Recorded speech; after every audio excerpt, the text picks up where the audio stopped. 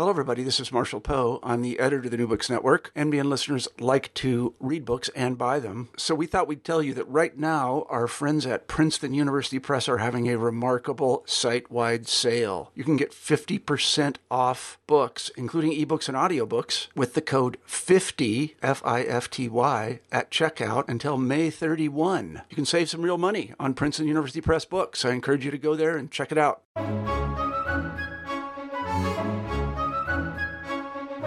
Hello everyone, and welcome back to New Books and Christian Studies, a channel on New Books Network podcast. I'm your host, Crawford Gribben. Today we're talking to Ian Provan. Ian is the Marshall Shepherd Professor of Biblical Studies at Regent College in Vancouver, and we're going to be talking to Ian about his new book, The Reformation and the Right Reading of Scripture, published by Baylor University Press last year, 2017. Ian, welcome to the show. Well, thank you very much. I'm delighted to be on the show. Great. Well, listen, can you tell us a little bit about yourself before we start talking about the book itself?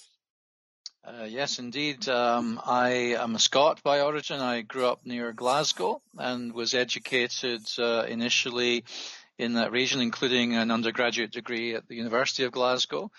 And then I went down to England for a bit, studied at London Bible College, what is now the London School of Theology. I worked in the church for a couple of years and then went back to do postgraduate study at the University of Cambridge, and after that taught in a number of British universities before coming to Canada in 1997. Very good. And your academic career has been focused to a large extent on Old Testament, Hebrew Bible, and also the issue of hermeneutics, I believe.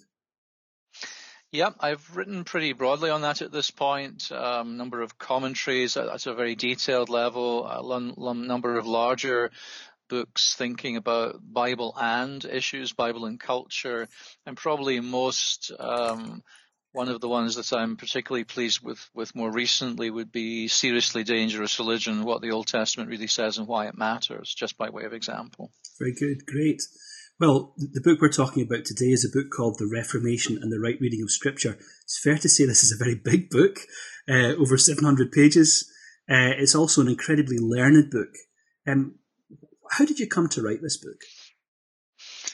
Well, I've become quite concerned in the last number of years about what I think of as the fragmenting nature of Protestant hermeneutics and the way in which the Bible is still given a central place in many Protestant churches, at least theoretically, but is not actually, being read in necessarily very serious ways, not informing people's faith, particularly the Old Testament, in very serious ways. And so this is really an attempt to restate, in a constructive way, a Protestant way of looking at the Bible, which I still profoundly believe in. Now, you published the Bible in 2017, the 500th anniversary of Martin Luther's nailing his 95 Theses to the castle door in Wittenberg. In a way, you're doing the same thing as him, aren't you? Kind of, although it's a little strange to think about being put in the same bracket as Martin Luther. But I'm certainly wanting to say that a lot of Luther's insights, most fundamental insights, and those of the other magisterial reformers, remain, I think, valid and important. But of course, I'm not simply reduplicating Luther or Calvin, because we live now in the 21st century, and that ought to make some difference. Why is it that the question how to read the Bible has become so difficult? Well, I think there are many reasons for that. I think the fundamental nature of the Bible, of course, as a library of books, a large story with many twists and turns and so on, requires great attentiveness, and there have always been many ways in which people have rather gone off track, it seems to me, and I think a lot of it's got to do with the very nature of the material. It requires attention, it requires hard work. And to be honest, I think that in these days of 5-second attention spans and all the rest of it, that the seriousness with which people are reading leaves a lot to be desired. So that's at least one compelling reason, I think. At the beginning of the book, you outline, I think, 4 different approaches that are well enculturated within Protestant churches. The method of historical criticism, postmodernity, Chicago Statement approaches, and then something which you call Counter-Reformation Protestantism. Could you talk us through what each of these approaches is, how they developed, and where they might fall short in terms of your argument? Yes, indeed. I had to try and simplify the argument structurally speaking, because as you say, it is a big book and it covers a lot of ground. So I hit on these four broad approaches as a way of trying to highlight the main issues. So the historical critical approach is really the modernist approach seriously arising in the 19th century, which is looking to analyze texts, really in quite an atomistic way, usually placing bits of text against historical backgrounds and very interested in sources and all the rest of that. The postmodern sort of developments from that, of course, are marked by a greater emphasis on subjectivity over against an agreed objectivity. And although it may seem surprising at first that this has influenced the church, it actually has in many quarters to a rather damaging extent, I think.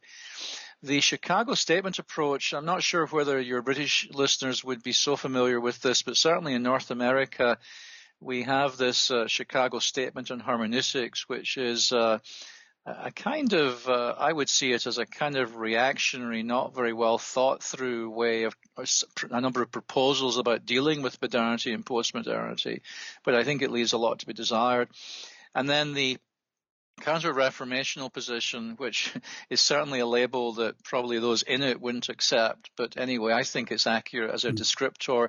This is really an attempt to get back behind the Reformation and to suggest that we went wrong really just before the Reformation in our Bible reading, and we need to recapture how Christians in ancient times read the Bible.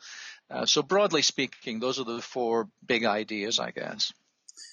You propose an alternative to each of these four, an alternative you describe as a seriously literal approach. What does that mean? Well, the word literal, of course, is a word that's often thrown around, but it's not clear to me that people often think through what they mean by it. So the adjective seriously is meant to indicate that we have to do a serious job of reading literally. So there's a whole chapter in the book which tries to parse that out. And what I'm suggesting there is that what people often call literal reading doesn't really deserve that title, because it's really wooden reading that's not paying serious attention to what I call the communicative intent of the text. So seriously literal means attending to the communicative intent of the text. That's the quickest way of saying it, I think. Great. Can readers do that without knowing original languages? Well, I mean, the reformers themselves thought that if you had a good translation, you could certainly make a very good go of it, and that's what I think too. I mean, our modern translations, the ones that seriously try to represent the original languages are very, very helpful, and to a very great extent, yes, people can read the Bible seriously, literally using translations. But at the end of the day, it is, I think, historically and theologically significant that our scriptures are written mainly in two languages, Hebrew and Greek, with a bit of Aramaic thrown in. And in all honesty, that is the measuring stick of translations, because every translation is also to some extent an interpretation. And without some knowledge of the original languages, it's really hard to get into a serious discussion about the merits of translations. So I suppose my answer is yes and no. Yes, we certainly ought to try and be serious readers with the resources we have, but the expectations of the reformers were greater than that. They really urged people, all people, not just people who are in positions of authority or whatever. They urged all people to try and become competent in Hebrew and Greek. Fascinating. You divide your big argument into three parts, I suppose, three movements. The first movement is entitled Before There Were Protestants. And in that section, you talk us through issues to do with canon, and ecclesiology. I suppose it's one of those perennial questions, isn't it? What comes first, the chicken or the egg, as you put it, the canon or the church? How do you think through that issue? Well, I mean, the way I think it through, and this is in response really to that fourth group, the counter-reformational people who tend to emphasize the church as the context in which the canon comes to be the canon. And my response to that is, again, yes and no. Of course, it's true to say that the whole biblical canon, including the New Testament, comes into its settled, agreed form in the course of the early history of the church. But the canon really begins long before that, because in the case of the Old Testament, of course, you have an early church already receiving the Old Testament text as their canon and measuring themselves against it, which is why there's such an emphasis in the New Testament on demonstrating that everything is, as they say, in accordance with the Scriptures. So I think we already have a canon of Scripture. It's not yet closed, but it's certainly a canon. You talk a lot, don't you, in those early chapters about the issue of whether the Hebrew canon is closed, the Hebrew Bible canon is closed in the first century. How do you think through that problem? Well, the interesting thing is I don't think it really is even as substantially a problem, because there's widespread agreement, I think, among Old Testament scholars that at least the first two sections of the Old Testament canon, what's referred to in the New Testament as the Law and the Prophets, the Pentateuch and the historical books and our prophetic books, that's already an established, settled set of texts that become reference points for ongoing dialogue, discussion, and debate. And you see that reflected in the New Testament as well. The only area really where there's serious dispute, I think, ongoing is with the third section of the Hebrew canon, the writings, the place where you have the Psalms and the Proverbs and things like that. And my judgment on that is that, in fact, I believe that was probably entirely closed as well by the first century. But even if it wasn't, it almost was, and it doesn't become really a very serious issue. It's not as if we're operating in great confusion about what the canon is in this environment. So I suppose this is why you say that Scripture precedes the church, but it's being produced in the church simultaneously. Indeed. I mean, it precedes the church, evidently. I'm surprised that anyone wants to make a counter-argument about that, because the New Testament clearly looks back and depends upon it in every way. And then, of course, you have the apostles and the gospel writers and the apostles writing for the church.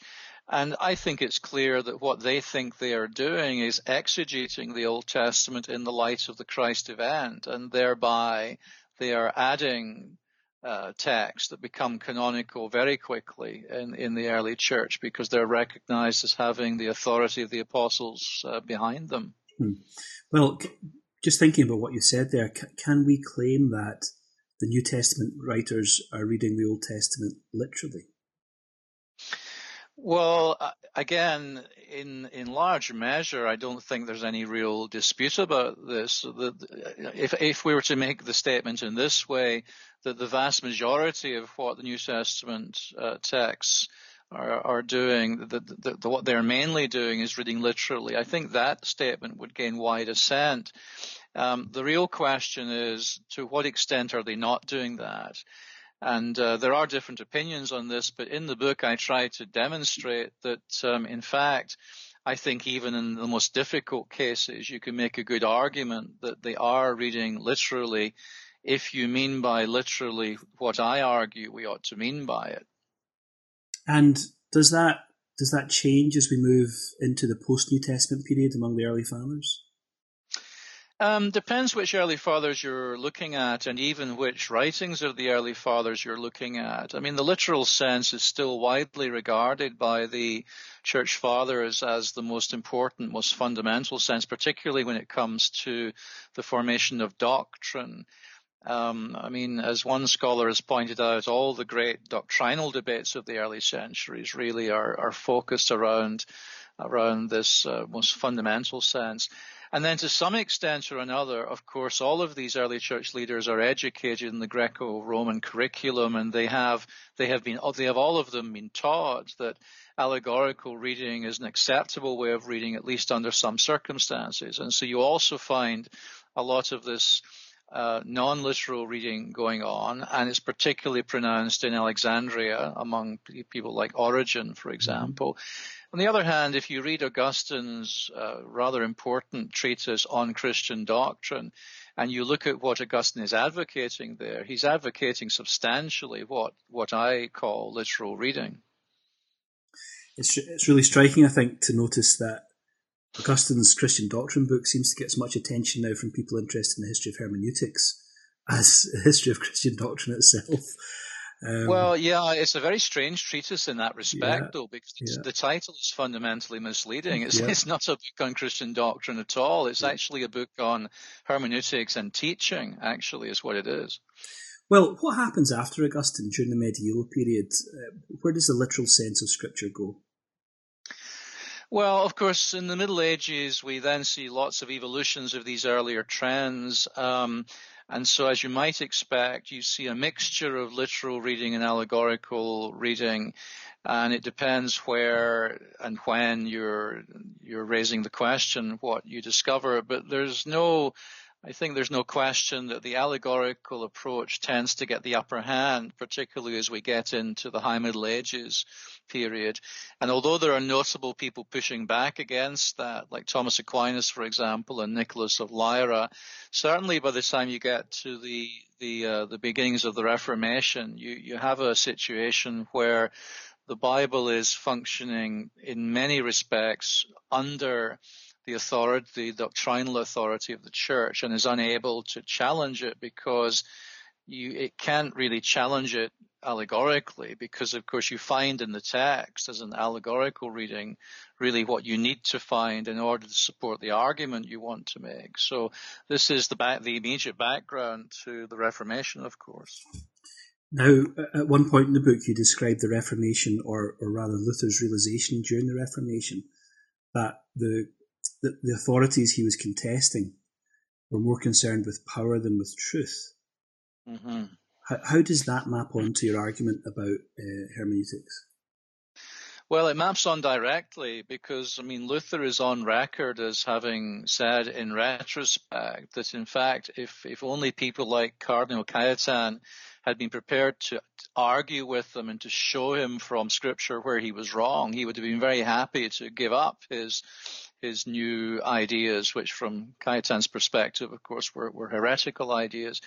And so he complains bitterly about this, that really they just want him to submit. They don't want to make an argument. And you see this very clearly at the Diet of Worms when Luther is called to account for his writings up to that point. And the whole Inquisition is very much based around not discussing Luther's works, but simply getting him to recant his works and to get back in line. And I think it's clear that there was a widespread perception in Germany that this was exactly what was going on.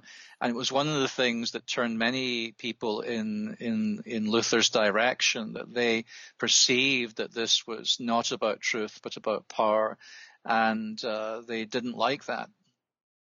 Now, the central section of the book, part 2, Now There Are Protestants, takes us through a number of the pillars, I suppose, of the developing Protestant doctrine of Scripture. How much of what Protestants were saying was new? Well, that is a very interesting and important question, because I don't actually think very much of what they were saying was new. In fact, I would want to be persuaded that really anything they were saying was entirely new. They themselves claim to be standing in the tradition of the church, and they were very robust on this point. Their claim was that it was the Bishop of Rome and his cardinals and so on who had actually taken the church off track. and that they were very happy to have a discussion on who stood most in line with people like Augustine. They were convinced that they did, and not their opponents. And so I think if you look at things which are often thought of as new ideas, like sola scriptura, the primary authority of Scripture, it's very, very easy to find earlier comments about that and teaching about that in the Church Fathers that are really saying exactly the same thing, it seems to me, as the Reformers. What about this notion of perspicuity? Well, that would be a good example. Again, we want to be careful with our definitions. One of the things that I'm trying to do in this book is to actually get Protestants to repent of some rather unworkable and not very Protestant ideas, even when it comes to rather famous words like perspicuity or sola scriptura. So if we mean by perspicuity what the Reformers meant by it, that Scripture is sufficiently clear that the ordinary person, the ordinary literate person, equipped with a good translation, is not going to be misled as to the central core tenets of Christian faith, then I think once again you can find that idea very, very easily in the Church Fathers and people prior to the Reformers. Because, of course, if something is not sufficiently clear, it can't function as a primary authority. So the two things go together. Well, you've just mentioned authority, Ian. How does the Protestant claim for the authority of Scripture test what comes before it in the medieval period? Well, this becomes the heart of the debate, of course. The heart of the debate in many ways becomes the question of who gets to say what the truth is, and is church doctrine revisable on the basis of Scripture reading? Now, of course, the famous issue that really kicks off the Reformation is the issue of indulgences, for example. Does the Pope have the authority to issue indulgences, to help people through purgatory and so on? And the question of whether such ideas are in the Bible or not then becomes a broader discussion about which other ideas are really in the Bible. And so the question of authority is a big deal. And you see the Council of Trent, the Counter-Reformational Council of Trent within the Roman Catholic Church, explicitly addressing this issue and denying the possibility that you can read Scripture in a way that's at variance with the teaching of the established Church. So the early Protestants map out some of these central ideas to their developing doctrine of Scripture, which, as you say, is very much in tune with, or echoes at least, claims, arguments made through the centuries up to this point. But is that doctrine of Scripture settled? Is it safe? What happens to it in the centuries after the Reformation? Well, what happens immediately is that the Protestants themselves begin to take that off in rather different directions. So one of the things I'm trying to demonstrate in part 2 of the book is that there's more than one way of thinking about this question of the authority of Scripture in the 17th century and going on from there. And it seems to me there are better ways and worse ways of dealing with it. So some people begin to take the view that the Bible is a kind of encyclopedia of all knowledge, that what God wants to talk to us about through the Bible is basically everything. And this leads certain segments of the Protestant population off in a way that really opposes Scripture to developing modern science, to developing modern political systems, anything modern really. But that's not inevitable, and other people are doing something very different. And I think these other people are far more in line with Luther and Calvin and so on than the first group I just mentioned. So if we come to the 19th century, late 19th century, the emergence of Protestant fundamentalism, for example, that's often seen by those involved in it as a recovery of central claims to faith or to Scripture or to the qualities of Scripture or to the proper approach to Scripture. How would you test the rise of Protestant fundamentalism? Well, I think like everything else, we have to test everything against Scripture, of course. And from my point of view, I'm all for fundamentalism, if we mean by that emphasizing the fundamentals of the Christian faith. But that's not typically what people mean by the word fundamentalism. What they mean by it more often is that second or rather that first strand of Protestantism I mentioned, whereby you have a very wooden reading of Scripture. You do think it's an encyclopedia of all knowledge, and you do tend to then read it in ways that are very difficult to integrate with other knowledge that we believe we possess scientifically in other ways as well. And so I think you can see the rise of modern fundamentalism not so much as a recovery of the Reformation, but just as part of the continuing departure from important aspects of it. That's what I would say, actually. I'm hoping really to persuade people that this is not the best way of standing in line with the Reformation, actually. Fascinating. Is the rise of something like Protestant fundamentalism, or that wooden approach to Scripture, or the sense of Scripture as a wooden thing, is that in reaction to, or is that echoing other things in culture at the time? Well, I mean, I think often historically this arises in part out of those great revivals, of course, that are going on. And the revivals are wonderful things, but if they're not followed up with good Christian education, of course, as we see even nowadays in the world, then you get people in their enthusiasms going off in all sorts of directions that really perhaps they shouldn't. And so you're getting a reaction against the pressures of modernity, and what you get is a kind of circling of the wagons approach. And it's understandable as a temporary stopping point. People feel swamped, they feel insecure, they feel as if they're losing their identity, and they circle the wagons. And there's nothing wrong with circling the wagons as a temporary security measure, if we can put it that way. But as a long-term strategy, it's really not a good strategy. And of course, that very much maps onto the situation we find ourselves in at the moment, where I think you have the same pressures. And fundamentalism offers people a very black and white alternative that makes it easy just to cut through the whole swathe of complexities of modern and postmodern life. So I understand its attractiveness, but I just don't actually think it's a very secure position to take a stand on in the end. Well, the third part of the book that you've written, The Reformation and the Right Reading of Scripture, it lists a number of chapters which deal with modern or contemporary approaches to reading of Scripture: source criticism, form criticism, rhetorical criticism, structuralism, post-structuralism, etc. What is there in that very helpful summation of modern approaches that is useful or not useful to someone wanting to pursue the kind of literalism that you would encourage? Yeah, well, I mean, this is part of my attempted encouragement of conservative Protestant people not to adopt a bunker mentality with regard to modernity and postmodernity, but to look and see and make good judicious assessments of what's going on, rather than just reject everything up front. So insofar as modern and postmodern biblical scholarship is saying things about the text that appear to be true, it seems to me incumbent upon us as people who hold to the truth that we must somehow be able to explain how these valid insights are to be integrated into our larger approach to the Bible.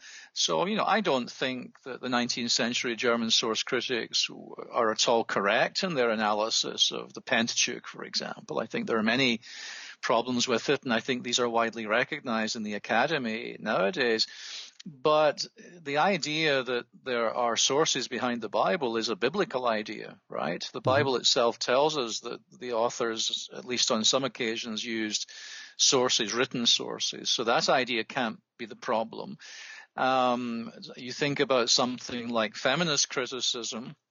In many ways, feminist criticism is, I think, a legitimate, strong pushback against very kind of lacking in sort of unthoughtful male kind of Bible reading that has not even noticed the woman in the Bible sometimes, much less commented on these kinds of issues. So what I'm trying to encourage is a much more thoughtful, reflective, and less fearful approach.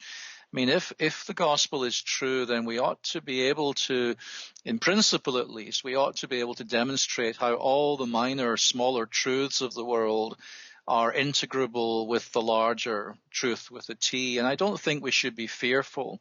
I think we should be confident in these areas. Your book, in some ways, is an argument for tradition, isn't it? How would you respond to someone who wanted to make the case that your position was reactionary in some way? Well, I mean, what I would say is, first of all, I would certainly agree that I'm reacting against what I think are bad ideas. But reactionary implies knee-jerk kind of emotional response, not considered, not based on argument. And I would certainly push back against that sort of description of what I'm doing. I mean, the reason the book is 700 pages long is because there are lots of arguments in it that need to be unpacked in footnotes. So people will not be disappointed if they're looking for arguments in the book. They're going to find plenty of them.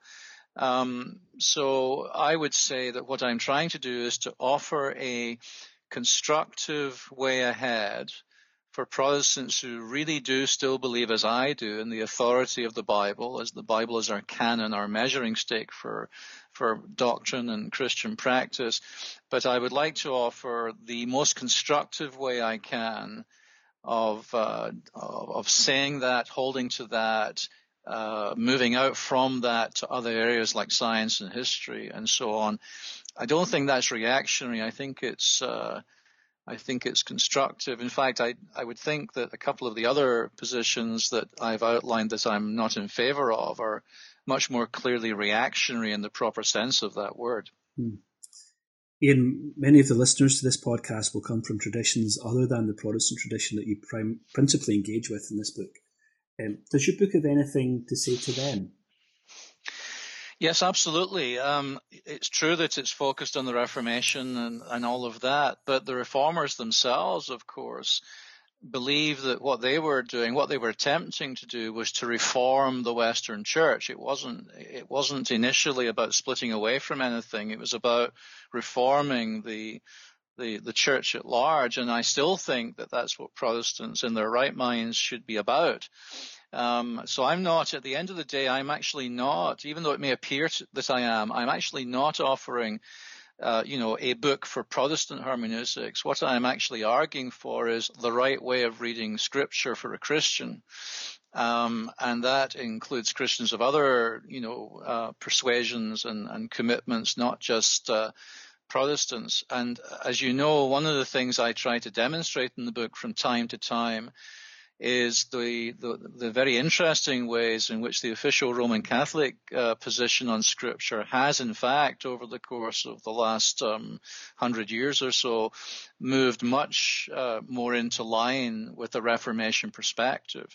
So you won't find official Roman Catholic documents advocating for allegorical reading, for example, with any great enthusiasm. I mean, typically they'll find a place, but they'll also warn against it.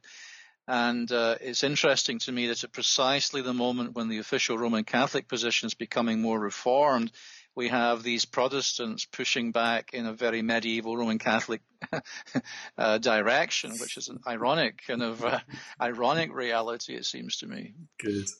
Well, Ian, we've taken up a lot of your time today. So before we wind up, could you tell us what you're working on at the moment, what your future plans might be?